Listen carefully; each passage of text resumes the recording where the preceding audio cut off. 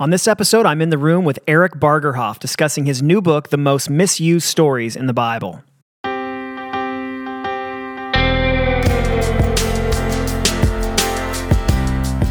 Welcome to In the Room, episode number 58. My name is Ryan Hughley, and I'm the senior pastor at Harvest Bible Chapel in Hickory, North Carolina. In the Room is your opportunity to listen into my conversations with pastors and authors and artists about how they do and what they do. And this week, I'm in the room with Dr. Eric Bargerhoff, and we're talking about his great new book, The Most Misused Stories in the Bible. Surprising ways popular Bible stories are misunderstood. It's a great book. Really enjoyed reading it. It's a subject that is important to me, especially as a Bible teacher. But one of my favorite things about In the Room is that I get to read so many new books that come out. And if you're new to the podcast, I'm also here with my good friend, Scott Holthouse. Here in the room. I'm actually in the room. You're literally in the room. I just realized I'm always in the room. You are always in the room. These guests are in the room once. Yeah. I get the privilege of always being in the room. You live in the room. I live in the room. Yeah. I am the room. You are the room. Yeah. So I read a bunch of new books. You do. And are you reading anything right now? You read. I just did air quotes. Yeah. Okay. Well, that was mean. I don't know why I had to air quote it. Like I can't read. No, you do. I've always been amazed at your ability to understand. You I feel like you get a book and 2 days later you're like, yeah, I read that. And then I feel like do skimming. I do a lot of skimming. Sometimes I'll throw out a little what was it about? Mm-hmm. And then you can summarize it. Yeah. I have the spiritual gift of summarization. You do. You really do. That is my saving grace. The force is strong. So what's something that you appreciate the Star Wars reference? Thank you. I'm trying. Try harder because it's pretty pathetic, quite honestly. So what's something you're reading right now? Yeah. You're reading something about the cardiogram or something? The Labyrinth? No, I will. I'm actually reading a book called Multipliers. I'm reading. You are? I'm reading multiple books right now. Oh, look at me. I'm kind of a reader. If you didn't know, Multipliers. Remind me. I know. I did. I think I didn't get too far into that book. Is this one of those where you air quotes for our listeners? Read it? Yes, I did. No. I can't even summarize this one. What's that one about? It's about people who are super effective at stuff.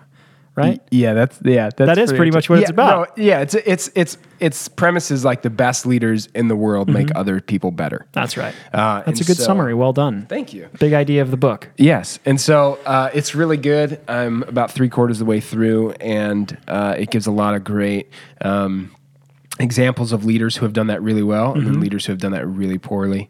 And who are some people that have done it poorly out of? I'm enjoying it. What's that? Who are some people that have done it poorly out of? Do you know? Out of curiosity. She changes names and. Oh, really? Yeah. It's it's real world examples, but it's So it's more like they pull principles from people's lives. Yeah, she breaks down all of these. Here's what a multiplier does, and then here's what a diminisher does. Oh, okay. And so, great book. And what's the other one? Recommend it. There's another one. That I'm reading? Yeah, I want to talk about it. What The Road Back to You, so it's called. Oh, yeah. I just started it. That's, why did I say, I thought you said it's about the Enneagram is what it's called. Which is an ancient personality thing? Yes, exactly. Yeah. So what are you, a knight or a monk or what?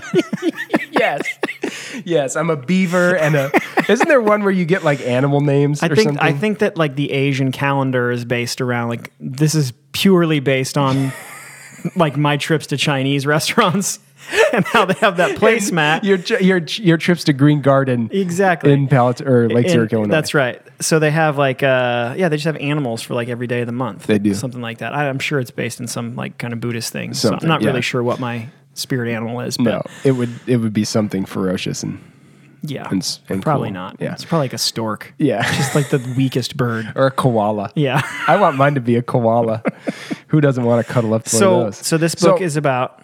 Yeah, it's about it's about the Enneagram is just a classification of 9 different personality types. Okay. And everyone kind of they say everyone can essentially fall into one of those. Now there's a bunch of different ways that looks, but it's essentially a way to grow and just knowing so what makes me tick and what drives me, what are some things also that I need to be aware of and be wise about. And so just a chapter in, but cool. Enjoying it thus far. Good. You listen to any good music?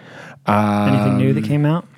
We talked about this. We listened to the new Hillsong United stuff. Wonder? Is that the new song? No. The new one's called Shadow Step. Yeah, there's a couple, but I think it's some of their best stuff. Which I want to go on record as saying it's a great song. That's a weird title. Yeah, it is. I'm still not sure what Shadows is. It seems like a martial arts move. It totally does. Yeah, it was a tough fight. I got knocked out with the shadow step. It was a tough one. It's like the crane technique. If do right, no can defeat. Exactly. But that I'm listening to. Yeah, I don't know. I'm listening to I'm listening to a lot of like kids movie soundtracks. Yeah, a lot of Moana in your life right now. A lot of Moana. Yeah. I may or may not be able to rap the whole back of the song "You're Welcome," sung by none other than Dwayne "The Rock" Johnson. 2 words. Prove it.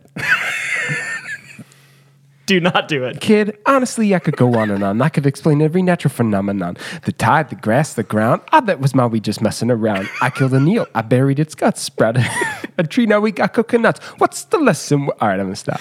Oh, my goodness. That's what happens when you have a 7, 5, and 2-year-old, and that's what you listen to all the That's time. just good parenting. All right, moving right along.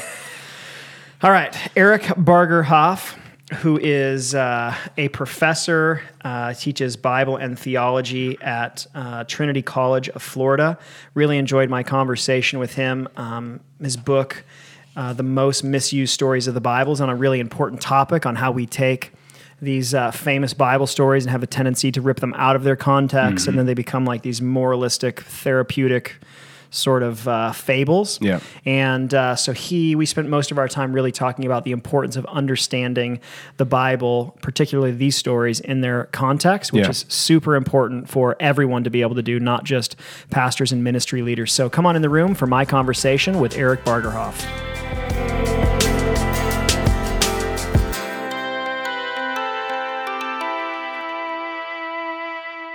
Well, Eric, thanks so much for coming on in the room. Very much appreciate it, and very excited about your new book, The Most Misused Stories in the Bible. I think that we all, especially as pastors and ministry leaders, really want to make sure that we get the text of Scripture right. And so any resource that helps us make sure that we do that, I know is going to be a great gift. But I wanted to start by introducing people to you that may not know you. And so let's just start at the beginning of where you're from originally. I grew up in the rural country of Indiana. Okay. And was born and raised in a small little town called Mexico, Indiana. It was halfway between South Bend and Indianapolis. Okay. And was raised in a family of 5. I was the youngest of 3 children. Okay. Christian home? Christian home. My parents were both believers. My father's now with the Lord. Okay. But my family grew up in a small little country church that sang hymns and ate lots of good food and just enjoyed good fellowship. I only graduated with 80 people in my high school. So yeah, I graduated with 17, so I've got you beat on that. Oh, yes, you do. Yes, you do. So mostly grew up in a Brethren background, kind of a Brethren Baptist type background. And so that was my history, and my mother actually was the one who led me to Christ when I was about 8 years old. That's great. While we were baking chocolate chip cookies, she shared the gospel with me, and from then on, I was just discipled through the culture, of living in a Christian home, and was taught the scriptures in this small little church, and it wasn't until I got to college and seminary that I truly caught fire, or at least to college. When I first got to college, I was seeking God's will for my life, and that's when I sensed a call to go into the ministry at that point. Yeah. So what led you? So where did you go to do your undergrad at?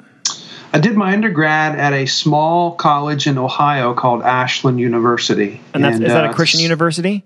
It's not. It wasn't a Christian college, although it has some church affiliation, like a lot of Midwestern colleges do. It has a church affiliation, even though it's not necessarily a Christian college per se. However, they did have a graduate school that was several blocks away that was an evangelical seminary, and that's where I ended up going to seminary after I felt the call to ministry in college. How did that call happen for you? What was your experience of kind of coming under that burden that that's the direction that you needed to head?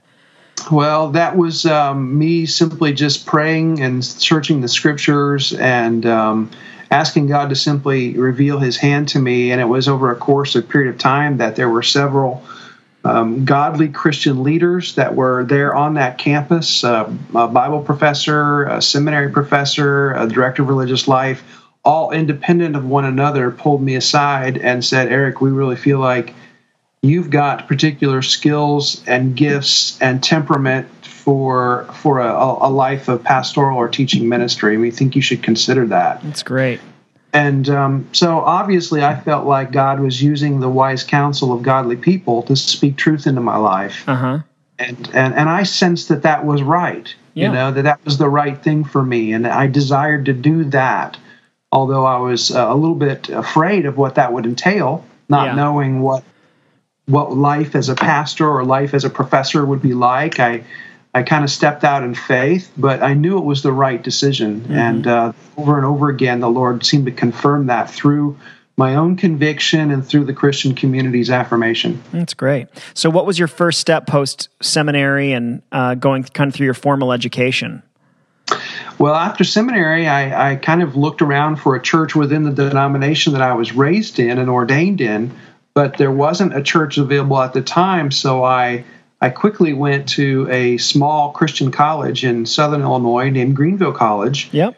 And worked there as in residence life and as an assistant men's basketball coach. Okay. So I did that for a couple of years until there was a church that opened up that seemed to be a good fit. Yep. And I went and pastored that church in rural Illinois and was there for a couple of years until the Lord moved me into my doctoral degree at Trinity Evangelical Divinity School, where I went and studied under Wayne Grudem there when he was still there at Trinity. Little known fact about Greenville College, though, before you move on, is that some people might know that Jars of Clay went to Greenville, and that's where they recorded their first, I think, EP or album, correct? Yes, it was Jars of Clay, and actually I was the resident director in the dorm where all those guys were housed. Oh, good. So you can probably tell us all kinds of stories that those guys don't want to be public. Well, they were there a little bit before I was, okay. But at least I had the privilege of being able to be there. And, of course, the college was very excited and boastful about how these young men had a great ministry impact. Yeah, that's great. So then you went up to Trinity and did work there, and Grudem was still there when you were there. Was he a big influence on you? He was, and he was the one that drew me there. I was actually accepted to go to Southern Seminary and Trinity Evangelical for my PhD, and I chose to go to Trinity because of Wayne Grudem. I met with him. He has such a pastor's heart. That's right, he does. As a theologian, and I remember just talking with him during that first initial visit, and he sat down, and he just said, "Can I pray for you?" And he prayed over me, and just hearing the depth and the wisdom and the heart of him, I said to myself, even in the context of that prayer, this is where I want to be, and this is who I want to learn from. And interestingly, Dr. Grudem and I have had a great relationship since then. He ended up moving, as we all know, down to Phoenix Seminary, and so when I was writing my dissertation, I ended up shifting advisors from Grudem to Kevin Van Hooser. Oh yeah, great guy. Which is a very well-known theologian today, and that was a great privilege too. And so God blessed me with some good quality people that poured themselves into my life, and I just feel like it's my job now to do the same to my students and to those whom I shepherd.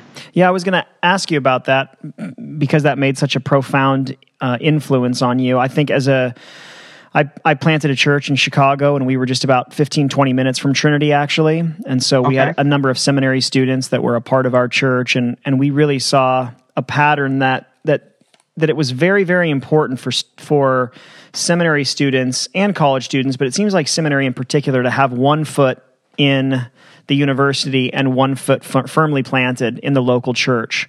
And that it seemed to be that they got the most out of even their seminary education by having a place to work out many of the things that they were learning. Do you see that, agree with that, or disagree with that? I've always felt that I needed to have a foot in both the church and the academy. And I think if you look at the history of the church, you see that people like Calvin and Luther, they were academicians, but they were also pastors. That's right. And so that's why I'm a part of a group of pastors that meet called the Center for Pastor Theologians, and we meet cool. once a year. We meet once a year up in the Chicago area to talk about how we can be writing books and writing things to impact the church. That's great. And use our academic background to kind of really inform the church and give them the good stuff instead of just the fluff. Who else would be a part of that? Well, our mentor in that group is Doug Sweeney. Todd Wilson is one of the leaders. Gerald Heastand is one of the leaders as well. He worked at Harvest Bible Chapel with James McDonald for a while. Yep. And published. So he was one of the directors of that. So was Todd Wilson, the pastor at Calvary Memorial Church up in Oak Park. Yeah. And so it was the vision of some of these men that put together these various fellowships of pastor theologians or pastors who have advanced degrees that desire to do writing for the church and publish books while they're pastoring. Yeah, I love that. And so we meet regularly, and I think that we should always be teaching our pastors that they need to get into the depth of really God's word and in theology so that we become theologically informed preachers. That's good. And that we are teaching the Word of God and all of its richness to our congregation and reduplicating ourselves in that way as we disciple people in our church, our leaders, our deacons, our elders. Yep. We want to be just pouring into them biblically, theologically, so that we don't just follow the latest pragmatic trends of going here and there by every wind and wave of teaching. Yeah. Just out of curiosity, if there's maybe a pastor listening who has not really been doing that, specifically maybe pouring theology into their elders, their staff, their whatever, what would you tell a guy that's like, well, I for sure want to do that. I've never done that. Where should I start? What would you recommend off the top of your head? Good question. I think the first thing that I would do is check to see whether I'm doing it myself, whether I'm spending time as a pastor reading the right things, studying in the Word, reading on theological trends, the things that are coming out, so that I'm kind of building myself up. Because ideally, as a pastor, I want my ministry to come out of the overflow of my own spiritual walk with God. Love that. And so all of what I want my pastor, for elders and deacons and other brothers in the church to experience when they experience me is an overflow of my relationship with the Lord. Yep. And so that they can kind of see into my heart and kind of catch fire for that themselves. Because, what you win them with is what you're going to win them to. And I want them to be won over by these great truths about the kingdom of God and the character of God and who God is.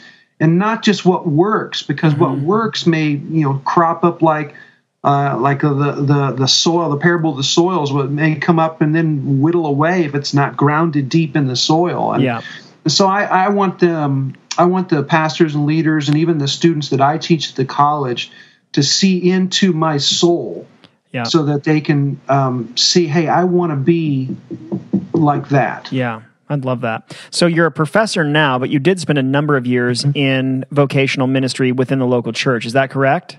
I did. Following my doctoral degree, I pastored a church in Winnetka, Illinois for a while, and then moved down here to Clearwater, Florida, where I pastored Clearwater Community Church for 7 years, and also then after that was involved in a small church plant in the area where I live now. And right now, though, I am simply just teaching full-time at Trinity College of Florida and writing books on the side. So that's about all I can handle at this point. Is that affiliated with the Trinity in Deerfield or no? It's not. It's an independent school, but it does have a rich history. In fact, it used to be called the Florida Bible Institute. Oh, okay. And is one of the places where Billy Graham was able to get one of his degrees. Oh, wow. So was it a difficult move for you to step out of ministry in the local church vocationally to go full-time into the university, or was it just time for you to do that? It was just time. It was time for me to do that. It wasn't very difficult because of the nature of my pastoral ministry had a real strong teaching bent to it. And so everything that I did pastoral ministry was similar in that I'm wanting to equip them with the Word of God and with a good theological foundation. And so just moving from the church to the classroom, I have another fellow pastor who's also a professor too, who teases me and says, well, you now get to have all the fun without all the responsibility. That's right, yeah. Because you don't have to do all the managing of the staff and all the church budgets and congregational meetings and visitations and stuff like that. And you just be able to stand up and present the Word of God day after day after day. And I can see where you could say that. But I'll tell you what, Ryan, I really do miss the side of pastoral ministry that involves the personal touch of the hospital visit, the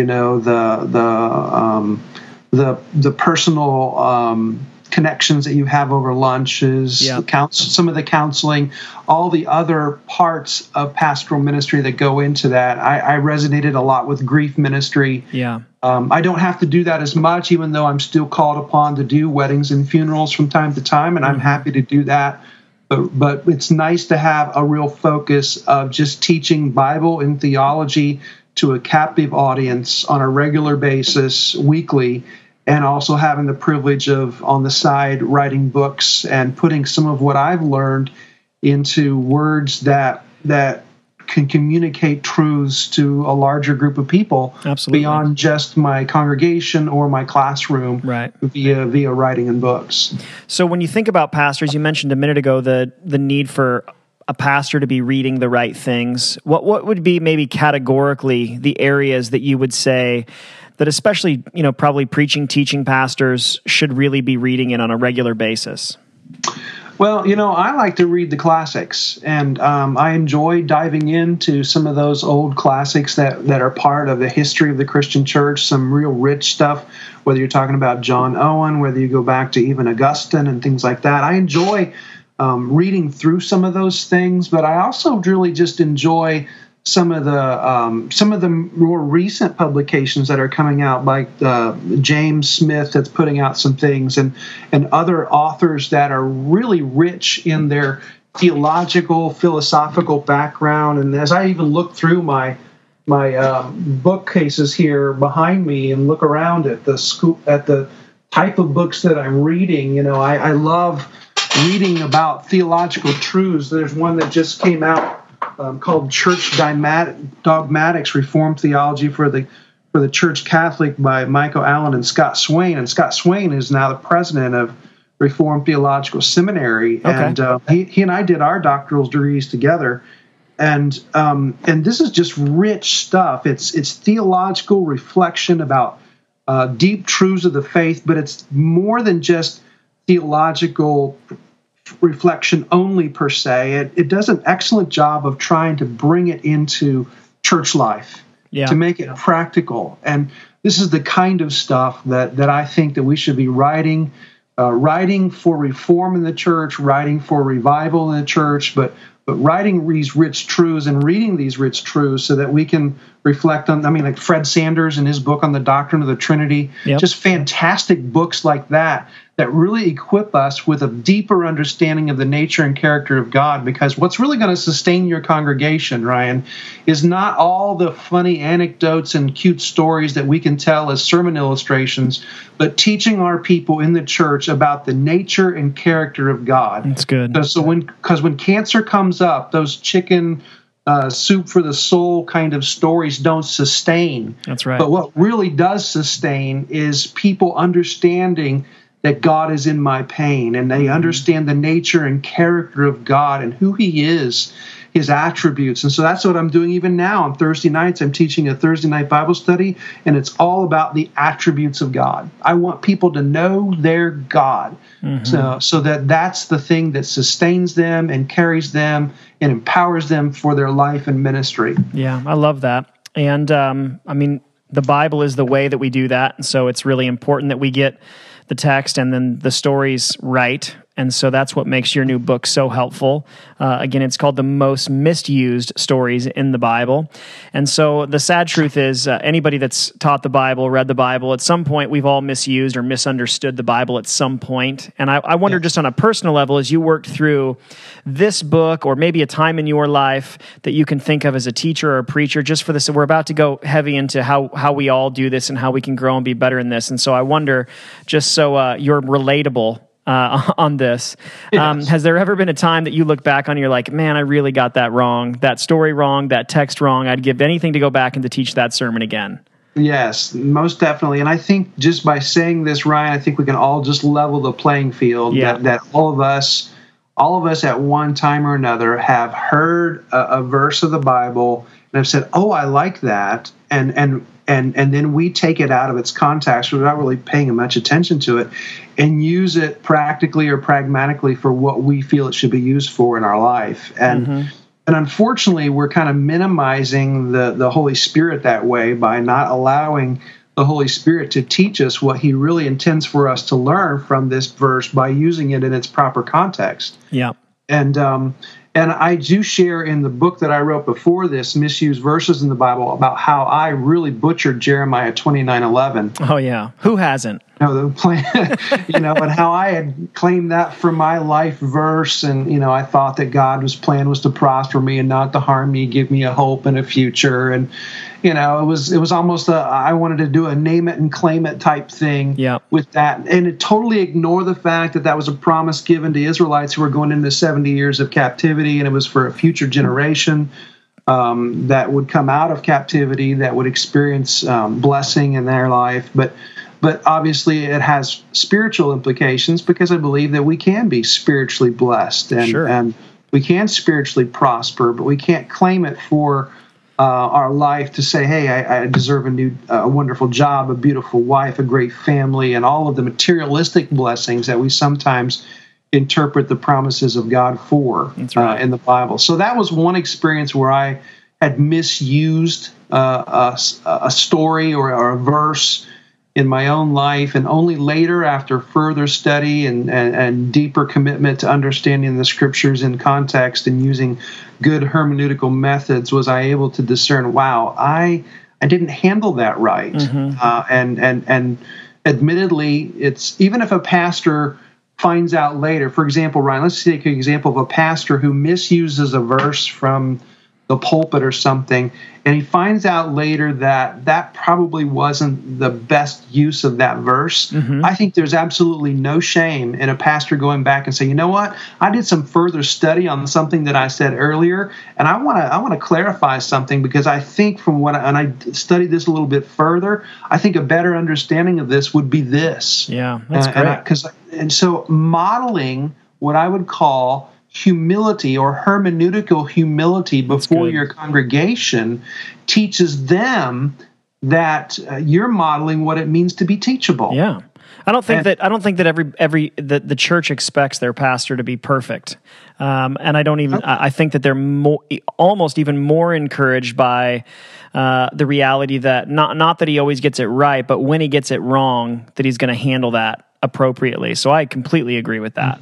And he comes across as more real and more approachable and not so much on a pedestal of perfection, where oftentimes people will become disillusioned when their pastor makes a fall or does something difficult, because for years and years they've held them up to kind of this perfectionist standard that no human being could ever live to. That's right. I think that the experience that a lot of people are going to have when they read this book is they're going to think, oh my gosh, I've either heard this sermon for sure, or I've preached this sermon, whether it be something on David and Goliath or Jonah or Zacchaeus or Gideon. And so I want to hear you speak a little bit to how is it that so many Bible stories have been so misused, and why does this continue to happen from your perspective? Well, again, I go back to this such an urgent need that pastors sometimes feel to be so focused on what's practical and what ministers to the emotional well-being of their congregation that they sometimes will skip over or not take the necessary time that they need to really look at these stories in their redemptive historical context. And they're looking for the soundbite, the nugget, the one-liner that can be tossed out that really is a zinger to someone in the congregation. And in as much as it's not always a bad thing to have those kinds of really strong, one-line, rich, deep things to hit people with and impact them, we can't do it at the expense. That's right. Of looking at what the Bible is really teaching, what the Holy Spirit wants us to really learn, because we might think that we would have a little bit of an impact with something that we've come up out of this story, but what we might not realize is that the Holy Spirit may have an even deeper or richer intention in this writing that we're not using and applying because we haven't really done the homework to really get in to see what it is that God wants to say to us in this particular story. Yeah. And so one of those stories is David and Goliath. You know, we look at that story, and the common misnomer that people have often used as a one-line or zinger or whatever it is, well, David and Goliath is a perfect story to teach us that we have to overcome our fears by facing the giants in our life. Right. You know, that's just a popular cliche, you know, that we use in Christian circles. But when you look at that story and you investigate the story, you see that David didn't have any fear when he walked up to those battle lines. In fact, when he got there, all the Israelites were kind of shaking in their boots like a bunch of scared sheep. Yep.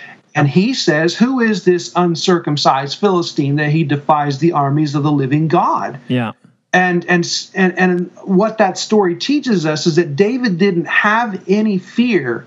And so looking at that story, we see that David had developed a history with God because he himself was a shepherd boy that was sent by his father up to the front lines to bring food and supplies to the army and to his other older brothers who were in the Israelite army. And so David had a history already of seeing God use him to care for his father's sheep, because he would have assaults from lions and bears, and he would have to tackle them and deal with them and face them and do battle against them. Yep. And so he had developed a history with God who enabled him to accomplish tasks that God had called him to. And so he took that history with God into this new situation where everybody else seemed to be fearful, but David knew the history and the character and the nature of his God, and that this was an affront to the name of the living God, that Goliath and the Philistines were standing up and taunting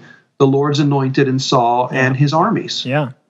And so David took that history and he went there and he approached it, and he didn't even want Saul's armor, as we remember, because it wasn't going to be a good fit for him. And he was just going to be himself and who he knew God to be, and he stepped right up there and slayed the giant. So the story is not about let's face our fears by overcoming the giants, because that story was not about David overcoming fear, but rather David expressing absolute outright confidence in the power and the nature and the reputation of his God, who was going to bring victory to him. Hey, sorry for interrupting the conversation, but I wanted to tell you about a project that I've worked hard on over the last year and I'm very excited about. It's my new book, 8 Hours or Less, Writing Faithful Sermons Faster. Time in our culture is one of our greatest commodities, and one of the biggest time investments for pastors is certainly sermon preparation. But what if there were a way for you to write better sermons in less time? And that's really my hope and my prayer for my new book, 8 Hours or Less. It's a step-by-step guide for improving your process and being the best steward of time that God's given you. And so if you have not yet had an opportunity and you've been blessed by the podcast, it would be a huge blessing to me if you would run over to Amazon.com or my website, RyanHughley.com, and pick up your copy of 8 Hours or Less.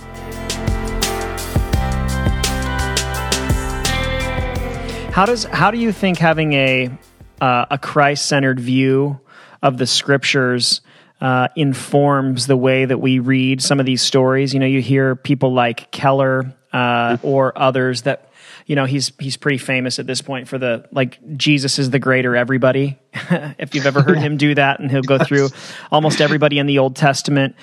And I've even heard him do it with David, that Jesus is the greater David because he slayed our, the greatest giant of sin in our lives. So what's your take on, Jesus certainly had a perspective that the Old Testament was pointing forward to him, that the Old Testament prophets in various degrees were speaking of him and ultimately what he would do as the Messiah. So what's your take on having a Christ-centered reading, particularly of Old Testament stories?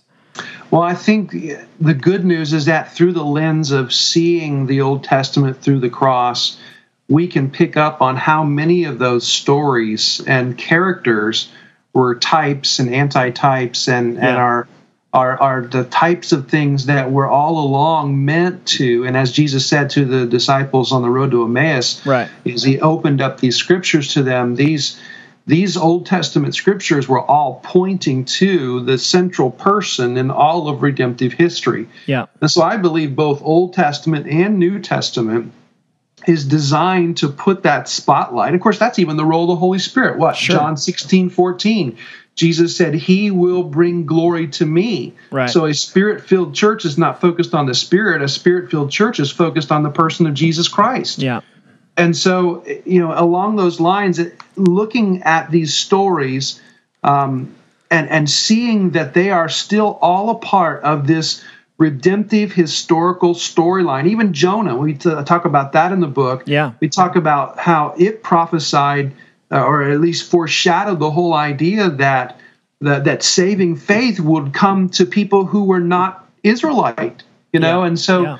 So at that point, we even see that as a foreshadowing of the greater gospel implications in the New Testament. So all of these Old Testament stories, in one way or another, because we look through the lens of a Christocentric focus, as you mentioned, because of that, we can look at these stories and confidently understand that they are serving a greater purpose, not just stories in and of themselves, but they also will always have a connective tie to the larger historical redemptive plan of God that is going to be found and situated in Christ. That's good.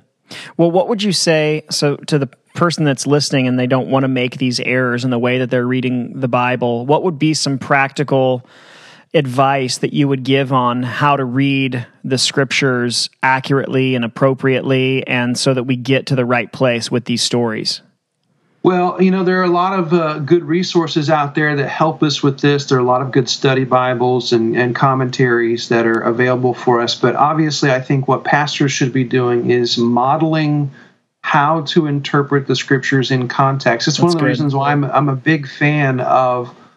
a huge fan of verse-by-verse expositional preaching, because what you're doing is you're actually teaching people how to study and read the Bible in its context. Yeah. And in that way, whether you do it on Sunday morning or you either do it on Wednesday night or whenever you can model that for your congregation, you're actually going to the literary context, the historical context, and these are basic hermeneutical principles or what we call, science of interpretation. Yep. Of understanding everything in its proper context, putting yourself back into the first century, understanding the customs, the culture, the relationships between leadership and the different types of people that were involved in the culture in that setting, and really just studying all of that, almost if we could just time travel and put ourselves in that moment. Our desire is to understand the author's original intent. That's right. And once we get the author's original intent, then there are some principles out of that author's intent that we can extract out of there and then look at how that principle applies to my life today. That's good. In that sense. And that to me is how we need to be modeling for the people how to interpret Scripture. Yeah. And again, it goes back to if you're taking 2 years to go through the Gospel of Mark, Yep. which I did at Clearwater Community Church. You're showing them, okay, this is how this story comes next. Oh, and then look, we're here in this chapter, and that reverts back to what Jesus said earlier in the gospel. And you see the theme, the intent of the gospel writer, what he intends to show about Jesus. Because all four of those gospel writers, even though we have the three synoptic gospels, each one of them had their own particular emphasis. Like Right. Luke focuses a lot on the underdog, the underprivileged, Jesus' ministry to women, to lepers, and those who were sick and poor. That's where we have the parable of the Good Samaritan in the Gospel of Luke, because Luke was a doctor. And so he's going to emphasize and show us a lot of that side of Jesus that, say, perhaps Matthew is not going to show, because Matthew's focused on preaching and teaching to the Jewish people that Jesus is their long-awaited Messiah, and showing and proving that from prophecy. So he has a different focus in his alignment of his gospel. So understanding these gospel narratives, understanding the context of these scriptures will just help us in the richness and the depth of what God is trying to teach us in these stories, so that we can really relay those principles to our sheep. So what would be, especially for the non-pastor listening, what would be maybe the top one or two books that you might recommend that would help, specifically learning a good hermeneutical Bible study process? Well, one of them is a classic by Howard Hendricks called "Living by the Book." Yeah, that's a great book. That would be a great text. I know that there's How to Read the Bible for All It's Worth is another one that's put out there. I think Doug Stewart is a part of that book. Yep, and Fee, I believe. I know that John MacArthur has another one that's out there like that as well. Okay. But there's some of these books that are just basic, how to understand the Bible, how to interpret it properly. You don't have to go to an academic resource like a hermeneutics textbook that all of us pastors had to buy when we were in seminary or in college. Yeah. There are other things out there that will teach it. And this is another reason, Ryan, why I wrote the books that I wrote, the misused verses and the misused stories in the Bible, is that I want to model good hermeneutical principles. And even at the end of Misused Stories, this last book that I just published, I kind of go through a list in the conclusion of mistakes to avoid. Yep. Super helpful. When it comes to like ignoring the context, misunderstanding the main point, reading modern day biases into the text, ignoring what the Bible teaches elsewhere, just ignoring plain sense meaning of a text and looking at it more allegorically, or reading into it what's not there. So the goal in all of these books that I have written is to model and teach good interpretive principles. And I know that there's even some schools that are using this as kind of like a side book for some of their hermeneutics classes. That's great. At Liberty University, they use it. In New Orleans Baptist Seminary, they've used some of this book. It's a Misused Verses book, and hopefully maybe Misused Stories now, as a way to model for their students how to approach the interpretation and application of the Bible. Well, I definitely believe that you've given us a great gift and resource in this book, and thank you for your, not just what you wrote, but also the model that you provide in how to think biblically and how to do the work of good hermeneutics and how to study the Bible accurately. And thanks for this conversation, all your wisdom in everything that you've shared, and I appreciate you taking the time to do this in the midst of having a very busy schedule. It's a great honor. Thank you so much, Ryan. God bless you and your ministry at Harvest. My thanks to Eric Bargerhoff for the conversation. Scotty, what jumped out to you? Yeah, he was. This was just a brief sentence that he said, but you were kind of talking about ways for pastors to grow and grow their theology, and he talked about. He said, "I always want my ministry to come out of the overflow of my own spiritual walk with God." That's good, and I thought that was really good. Yeah. And I think that I know that I've at times in ministry approached it as like, I need to fill up the tank so that I could pour out. And just in that moment, I was really, really felt like, no, I need to fill up the tank, because that's the whole point. Yeah. And let whatever happens come out of that. Yeah. But it's a change in motivation, but I thought that was really good. Yeah. I think there's a massive difference between filling up the reservoir of your own heart and then filling up a reservoir to be able to teach other people. Big time. And I would bet you that in every case of moral failure amongst ministry leaders, that starts with the neglect of your own soul. And so I think that it should be a high level of urgency to listen to that point and have it not just be, I'm purely trying to get better at this for my sermon on Sunday or to help other people learn it. When it stops working on your heart, you've really missed the point. And I would say you're in really dangerous territory. Yeah. Yeah. And then along the lines of that, he was talking about understanding these stories in context.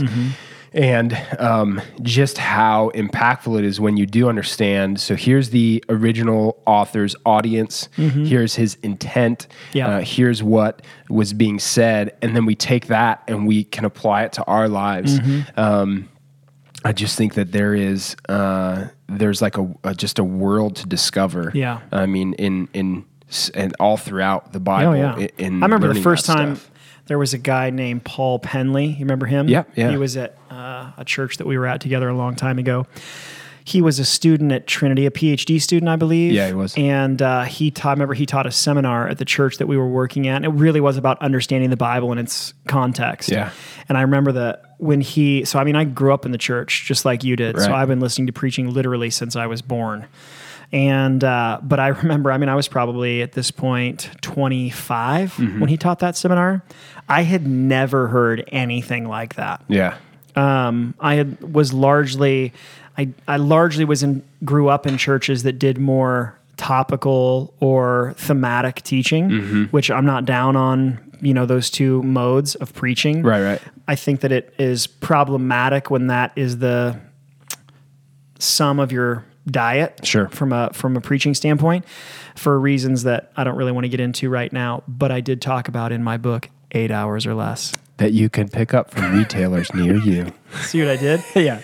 And but I do think that there's things to be concerned about there. But because of that, I think that one of the great dangers in that is it does not teach people to understand the Bible in its context. They don't see how, so I'm teaching through John right now, and for the foreseeable future, it's going to take forever. Yeah.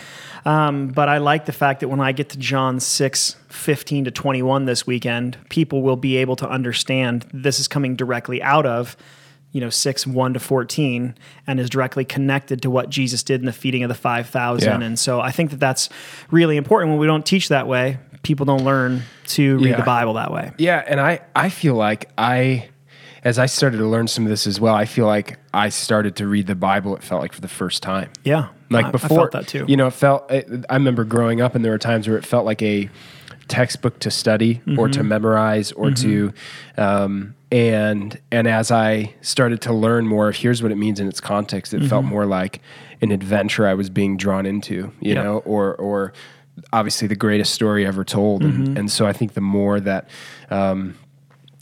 preachers preach in that manner and teachers teach like he is, the more people are going to be drawn into the reality and the magnitude and the wonder of God's word. Yeah, I agree. Well, I do hope people will pick up Eric's book, The Most Misused Stories in the Bible. I think it'll be, if you're a preacher, it'll be a great service to you with some of these stories that he covers. He covers, let's look. He does David and Goliath, Gideon and his fleece. Oh man, that's a story people are like, they don't get that story. Yeah. Cain and Abel, Jonah and the big fish, the woman caught in adultery. He goes on and on. 14 different stories. So as a preacher, it's super helpful as an additional resource. Yeah. But even just if you are just a Bible reader, I think it'll be super helpful. So pick that up, The Most Misused Stories in the Bible.